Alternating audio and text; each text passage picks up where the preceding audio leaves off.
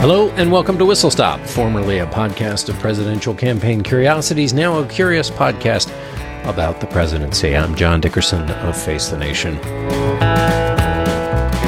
What happens when a fabulously wealthy scion of a wealthy family comes to Washington with a rich man's portfolio? That's not to be confused with portfolio. Full of switchbacks and puzzlers and confusing private dealings.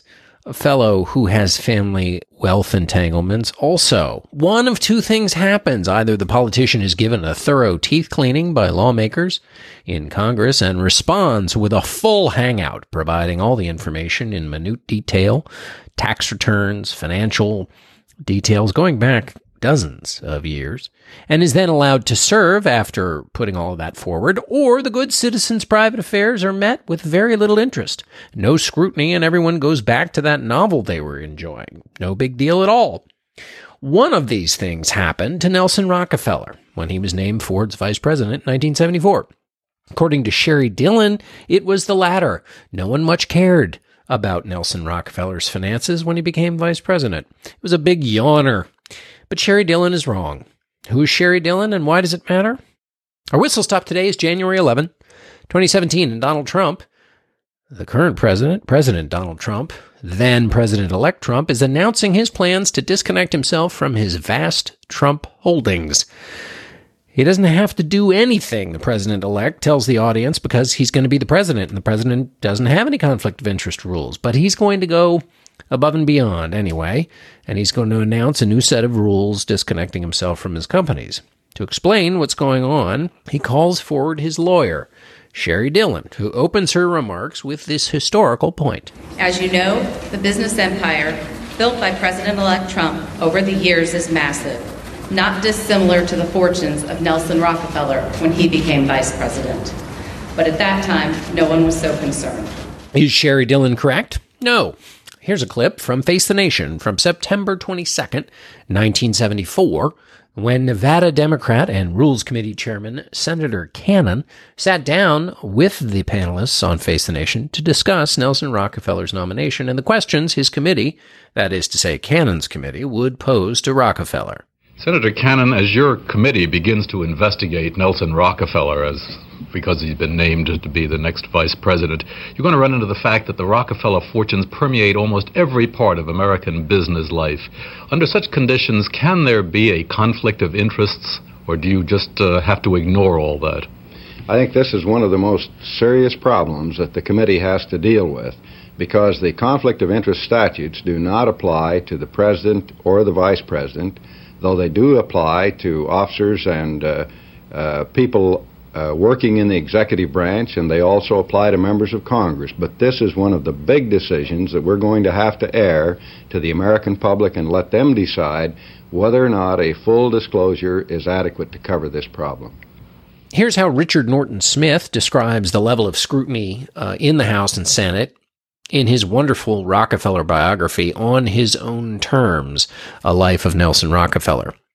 Quote, the hearings degenerated into what one Rockefeller supporter called, quote, financial voyeurism. No one was interested in his qualifications for the job. They only wanted to know how much money the Rockefeller family had.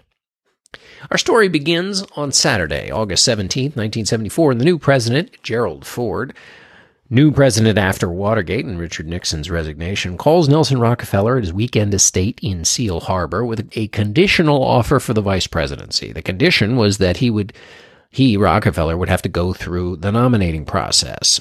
And the concerns were his health, skeletons in the closet, which related to potential women in the closet, live and attractive women in the closet, not skeletons in the closet. That would be creepy. And also, finally, and most important, Rockefeller's finances. Although maybe not most important to Ford, but most important to the purposes of our narrative. Was Rockefeller willing to undergo an exhaustive examination, Ford asked him, by the FBI and the IRS? Rockefeller was the grandson of the legendary John D. Rockefeller, founder of Standard Oil and the founder of perhaps the largest and certainly most famous fortune in America, Rocky.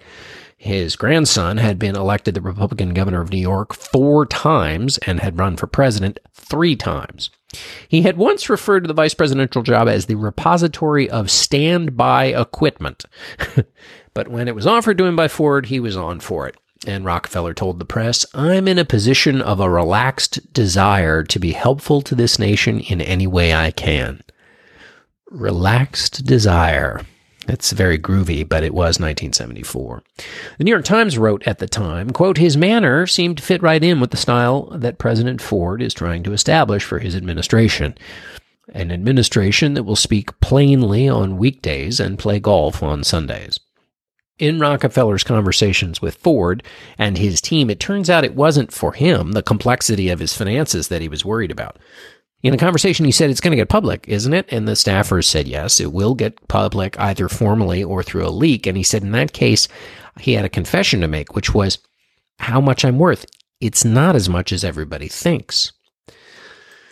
One day after President Ford announced Rockefeller's nomination, the Washington Post gave front page attention to the latest story about Richard Nixon, the resigned president. The Post ran a story that said the House voted 412-3 to accept the report on impeachment. By resigning, Nixon had ended the move to impeach him, but the House Judiciary Committee considered it essential to keep going and write down all of Nixon's crimes. And so in a 528-page report, the committee, and again, this is released the day after Nelson Rockefeller is nominated by Ford to be his vice president, 528-page report, the committee detailed the full story of Watergate and Nixon's actions and how he had ordered himself the cover-up of the break-in. Why is this important? Well, the reason the investigation into Rockefeller's finances was such a big deal was not simply because they were complicated, but because the hearings were being held in the era right after Watergate, when lawmakers, and particularly Democratic lawmakers trying to embarrass Republicans, were concerned that simply taking a politician's word for it wasn't good enough. They had all just been given a thorough education in why "just trust me" wasn't good enough, and also why politicians elevated and ratified by public elections, as Nixon had been twice, nevertheless, or perhaps most precisely because they were elected by the people, had to have themselves scrutinized. So, in this Watergate context, it's why when Rockefeller was nominated on the first day in 3 different appearances in the press, 2 on television, 1 on radio, he mentioned the word openness. Ford, on the day he was sworn in, had said, quote, "In all my public and private acts as your president, I expect to follow my instincts of openness and candor." It doesn't take a weatherman to know that there was so much talk about openness and candor and so forth because they were operating in the shadow of Watergate. And this is why openness became a norm. When we talk about transparency, it's because we have a history where transparency didn't exist and that caused damage. So we maintain the norms of transparency so that we don't have to relitigate and experience this all over again. Some norms we should throw away because these norms get in the way of the people and of the representatives being close to the people. There are plenty of norms that protect the powerful, but norms that are created to build transparency, norms that are on the side of the people, those are of a different kind. And when we discard those norms, we're doing injury to the people. So when Donald Trump says he doesn't need to turn over his tax returns because he was elected and that therefore means the country doesn't care, he's using the people to validate the crushing of a norm created to protect the people. That's a different kind of norm than the ones created to protect the fat cats. So then the question becomes, why not turn over the tax returns for Donald Trump? Why not keep faith with a norm intended to protect the people? Of course, the tricky thing is that the norm of turning over the tax returns was started by Nixon. So let's be clear that turning over tax returns doesn't protect the republic entirely from those that would try to undermine it. Here's what Robert Hartman wrote in Palace Politics, which is about the Ford administration. He writes that Rockefeller was picked above Bush and Rumsfeld and others who Ford had been noodling for the post because he had no association with Nixon. Here's Hartman. Quote, "Nelson Rockefeller, on the other hand, had been the recipient of Nixon campaigners' dirty tricks for years when Watergate was nothing more than the drainage end of Washington's Rock Creek into Foggy Bottom." A little Watergate humor there from Hartman. picking back up again here. Considering Ford's determination to restore public confidence, put Watergate behind us, and bind up the bitter divisions it had inflicted on our political system, what could be more logical and more dramatic than linking himself with Nelson Rockefeller at the outset of his administration? So Watergate both explains the norms of the time. Explains not the norms of the time. It wasn't a norm. It not only explains the hypersensitivity to openness and disclosure and investigation of the time, but it is also the initiating moment when norms of disclosure and transparency become codified in our modern politics. This is the origin moment. Here's how Hugh Sidey of Time magazine characterized the pick and the general state of things in the Ford administration. For 10 years, the nation has suffered from cardiac insufficiency. Now the heart is beginning to pump again under Jerry Ford. One can feel the renewed strength running through the federal government. The transformation is doing so well, not from mystique, but from candor. Not from majesty, but from humility. Not from complexity, but plainness. There's that important word, candor. You see in all this coverage of this, and I'm going to give you more of it. Candor, openness, plainness, lack of subterfuge. Everybody's dying for it. Tom Braden of the Washington Post writes, "It has also proved that the art of public relations is a useful art." He's talking about the Ford administration here. "That it need not disguise or conceal, but may be used wisely," talking here about the public relations art, "may be used wisely by well-meaning and honest men in order to make it clear that they are well-meaning and honest." So the point here is that norm maintaining doesn't just tell us about the thing being disclosed, in this case, Rockefeller's tax returns and his personal financial dealings or what else, but that the maintaining of transparent norms is an act that sends a broader honesty message for an administration. That's what Braden's writing about, that broader honesty message. So that transparency is both a specific act and a symbolic act that has a real purpose, which is to elevate trust and honesty. And why do you do that? Because the administration is going to do a lot of stuff in your name as a public citizen, and you want to know that when nobody's watching, they're behaving themselves. An administration should seek to fill up the bank of honesty and trustworthiness so that people feel relaxed and give them the benefit of the doubt. And this, of course, is why history is important and why Donald Trump's lawyer was what she was trying to do was more than just an act of ignorance. And let's stipulate, by the way, now that many times on the Whistle Stop podcasts, I have said things that have been wrong, not by mistake. So of course it's a perfectly fine thing to do, to make a historic analogy that is wrong. But when the historical fact you are using is an attempt to rewrite the norms of American politics, what you're doing is trying to fool the public. You may not be trying to fool the public about the specifics of your client's finances, but you're fooling the public about the context in which those finances should be understood. And this is done for the purposes of lowering the level of scrutiny and lowering the expectations of the public for your client, who is going to be the most powerful person, arguably, in the world, and who will be doing things in the name of the public. So it's a more active bit of foolery than straight up lies, but it's not some fact slip up.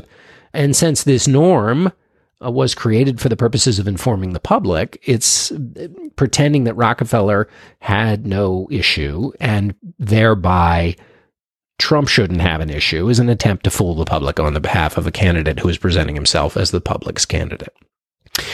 Once Rockefeller had been nominated, almost immediately he was peppered with questions about his wealth, his holdings, and his every last detail about his vacation homes and values. Here's how Robert Hartman puts it in Palace Politics. The newsmen immediately zeroed in on whether Rocky would disclose his personal finances as fully as Ford had, and he rather testily told them he would not answer their questions before they were put to him by the appropriate Senate and House chairman. Rockefeller had a personal net worth of about $62.5 million income from trusts, a $16 million combined lifetime tax payment, $69 million in gifts or pledges, and $53.3 million he had given to charity. He said that the suggestion that such figures might give him an inordinate influence over the public policy as vice president was, quote, a myth. I never felt the disadvantage, Rockefeller said, nor did I have a feeling of guilt. He's talking about his wealth here. I just felt that money brought with it tremendous opportunities and responsibilities.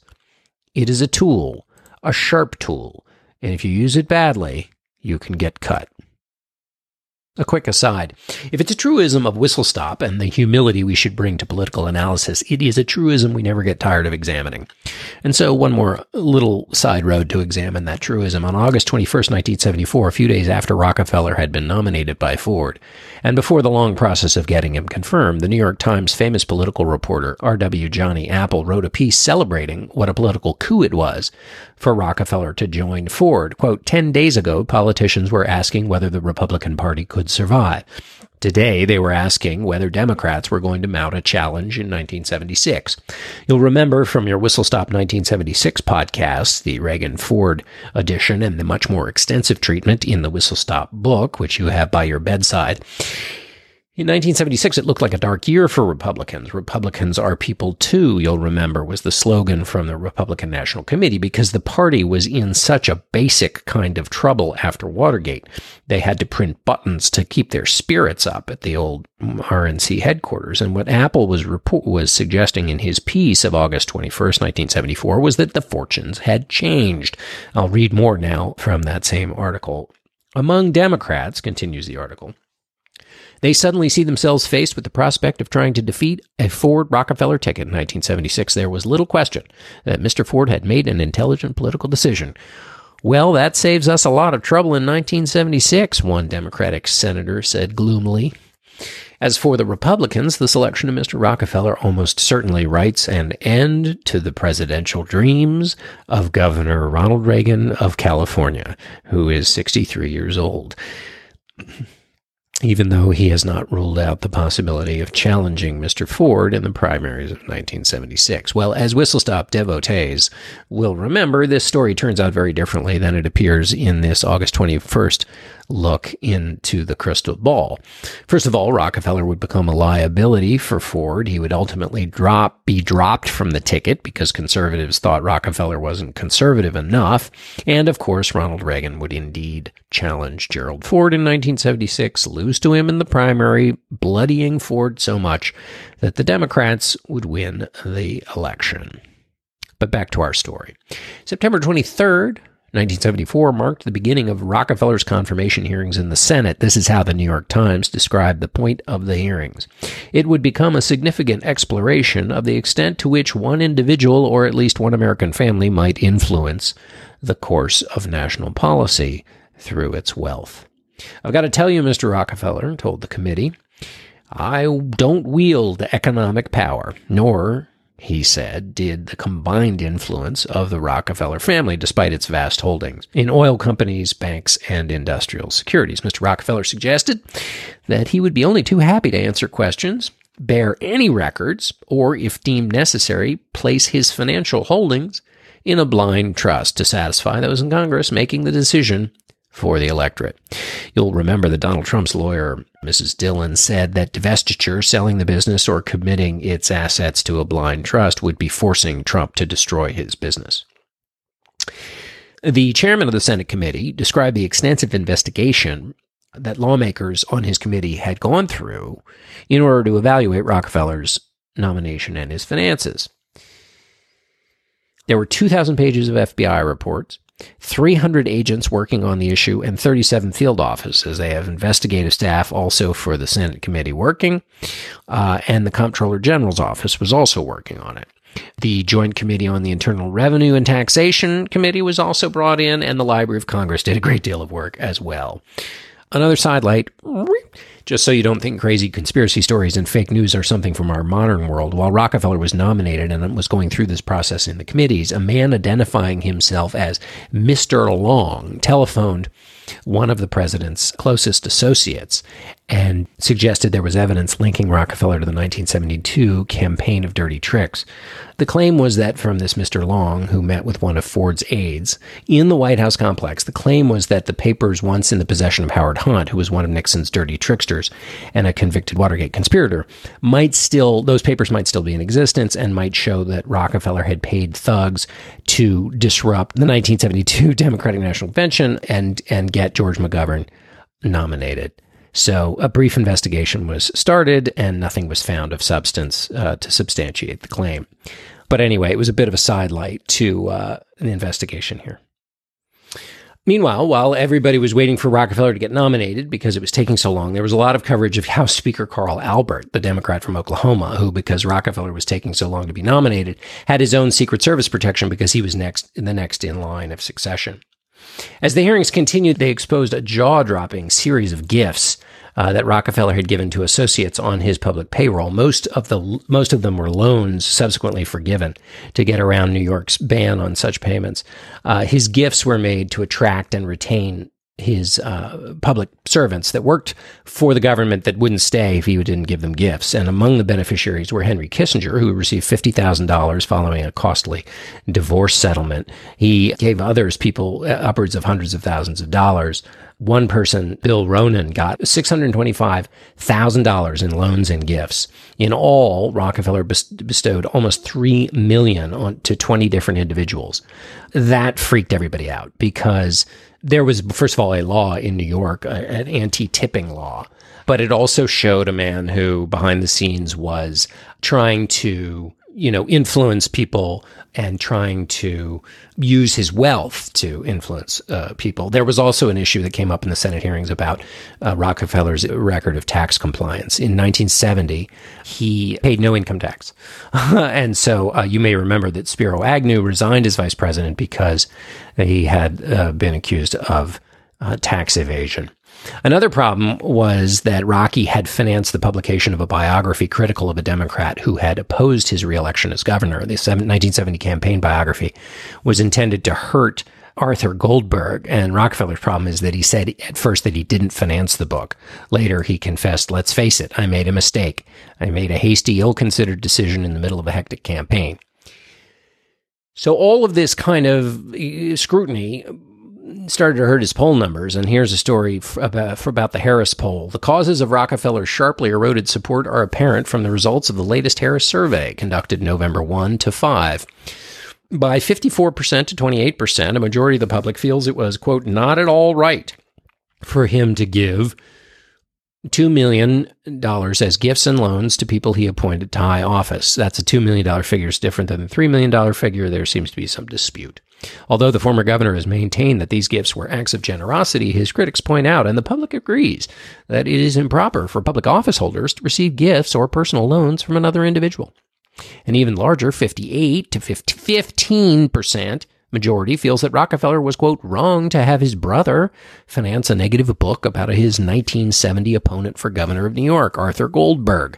In the post-Watergate public demand for honesty and forthrightness in public officials, continues the article, both the issue and the Rockefellers' handling of it after it became public and had badly hurt his chances for public approval. Finally, by 47 to 34%, plurality feels that there would be a conflict of interest if he were confirmed as vice president because of his family's financial holdings and investments.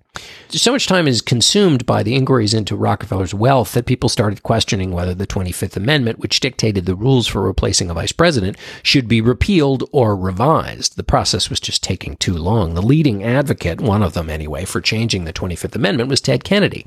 Here's a New York Times article. Quote, the Massachusetts Democrat believes the campaign trail method is a better way to test the qualifications of a candidate because the focus of the campaign is more likely to be on judgment, competence, and ability than on the ethical, financial questions that are preoccupying the congressional committees charged with evaluating Mr. Rockefeller's fitness for office. Anyway, despite all of that, Rocky makes it through the Senate, and now he goes over to the House where things are a little bit tougher. The hearing opened with a statement from Peter Rodino, the New Jersey Democrat who became famous during the Nixon impeachment hearings. Quote, we must attempt to measure the network of Rockefeller family wealth and place it into perspective of both the American economy and the American political system. Faced with questioning about the size of his and his family's wealth, which lawmakers thought made a conflict of interest inevitable, Rocky said, the reports, quote, of the interlocking nature of the family's holdings are totally misleading. The questioning went on at such length about his finances in the House that during the session, Rockefeller eased his hoarseness with Gatorade and throat lozenges. I sounded like I needed a throat lozenge myself as I said that. Rockefeller agreed that he would ask his family to withhold from him any information about their investments, concerning a request from one member that Rockefeller's wife place her holdings into a blind trust. All he would say is she wants to think it over. Another representative questioned Rockefeller's independence with his family, saying that their huge contributions to his political campaigns were sufficient indication that the committee must examine your family in its totality. And this is where things got tricky, because on the eve of his November 21st appearance before the committee, Rockefeller learned that one of the congressmen had asked that he offer complete disclosure of all financial and property holdings by every member of the Rockefeller family, approximately 70 in all. And Rockefeller told his advisors he couldn't do it because the truth was that he'd made different financial provisions for each of his children. And so if he revealed everything, it would have destroyed the family. So ultimately, they found a workaround. Republicans claimed that the Democrats were dragging out the nomination in order to keep Rockefeller from being confirmed before the November election, so that he couldn't hit the campaign trail and work for Republican candidates. Rodino, the chairman of the committee, said Ford's finances were simple, and he was known intimately by every member of the House. Rockefeller's finances are extremely complex, and we're checking very closely for possible conflict of interest in regard to various public positions he has taken. Ford, of course, had been nominated by the 25th Amendment as well when he came into Nixon's cabinet. So at the end, Tip O'Neill advises the White House that in order to help Rockefeller get through, to cultivate members of the Congressional Black Caucus. This is Richard Norton Smith's book again on this. And he says cultivate the New York delegation, heavily Democratic, and spearheading the effort, so the Ford White House does that. And spearheading the effort was Brooklyn's Shirley Chisholm. And she basically turned out to be an advocate for Nelson Rockefeller, demanding of her liberal colleagues, quote, "Where were you when Nelson Rockefeller was standing up for women's rights?" She also mentioned that women had been, and their lives had been transformed by New York's pioneering abortion law. She singled out for mention the environmentalists aided by Rockefeller's Pure Water program, organized labor, his position on minimum wage. She wrote to every member of the House Rules Committee arguing against delay, as well as the 15 members of the Black Caucus. Think about that for a moment. You have a African-American woman advocating because a Republican vice presidential nominee had the right position on abortion. So ultimately, Nelson A. Rockefeller, one of the nation's richest men, became the 41st vice president of the United States on December 19, 1974, 4 months after he had been nominated. It took that long to wind through his financial affairs and the issues raised by them. For the first time, the nation had both a president and a vice president chosen under the 25th Amendment to the Constitution rather than by a national election. The House completed its vote, and the 66-year-old former New York governor was sworn in by Chief Justice Warren Burger, and it was the first time the Senate had allowed television cameras of its floor proceedings. The process didn't need to be 4 months. Undoubtedly, it was delayed because Democrats didn't want to have Rockefeller out there campaigning for Republicans, but the number of newspaper articles in my stack is vast. All of those articles relating to the inquiries into the complexities of Rockefeller's holdings and how they would affect his job. Given that Donald Trump is now not going to turn over his tax returns, we may very well be learning a lesson afresh about transparency. Yeah, that is, if history is any guide. We'd love to hear what you think of Whistle Stop. Send us an email at whistlestop@slate.com, or even better, leave us a review in the iTunes store. It helps us spread the word and lets people know that it exists. Head on over to itunes.com/Slate Podcasts. Our producer is Jocelyn Frank. Our executive producer of Panoply Podcast is Steve Lichtai, and our chief content officer is Andy Bowers. Whistle Stop is part of the Panoply Network. Check out the entire roster of podcasts at itunes.com/Panoply. Our Whistle Stop Crackerjack researcher is Brian Rosenwald, who really swung into action at the last minute for this switch to this topic. So I'll be back in 2 weeks with another edition of Whistle Stop. I'm John Dickerson.